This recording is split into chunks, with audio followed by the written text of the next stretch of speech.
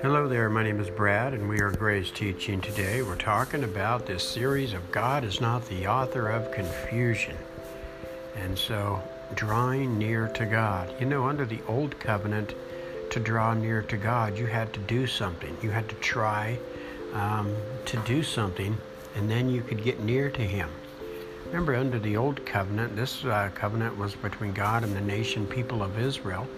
We were never invited to this covenant. But what they did was they reached up to God through self-effort in hopes of gaining that nearness. So they had to do something, and then they could be near to God again.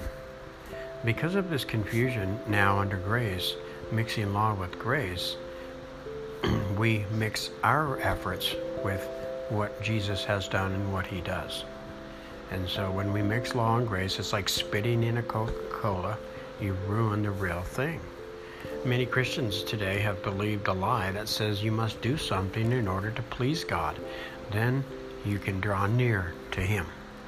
This false thinking comes from the law, which says you must try instead of trust. Notice the verse here in Micah chapter 6, verse 8. That's Micah, verse 6, 8. Remember, this old covenant was between God and the nation people of Israel. This new covenant, where God reaches down to man with love and acceptance through Jesus Christ, is between Jesus Christ and His followers.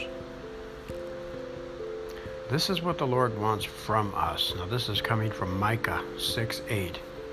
You must be fair to other people. God says you must want to be kind, and you must be careful to do what I show you. Notice the emphasis is on you doing something, you trying to behave. Then you can be near to God. See, the truth is, we are near to God all the time. Under grace, under this new covenant of grace, we're one with Him. That's grace. To draw near to God is to accept that He is near to us. 1 Corinthians 6:17 is telling us whoever is joined to the Lord is one spirit with Him. Notice the one spirit is in the present indicative, meaning continuously one. Remember, under the old covenant, folks, you had to do something in order to get near to God. Under the new covenant, we trust that we are near to God already. So, as an application, practicing our oneness in Christ throughout the day will help renew our minds. Then we can be transformed. Say, diffusing two things together to make them one, to give you a picture. Because we learned through pictures, right? Take some vanilla ice cream, add some chocolate topping to it, mix the two together. Notice you'll get two flavors now. The diffusion process has taken place. You'll never separate the chocolate from the vanilla. They become one.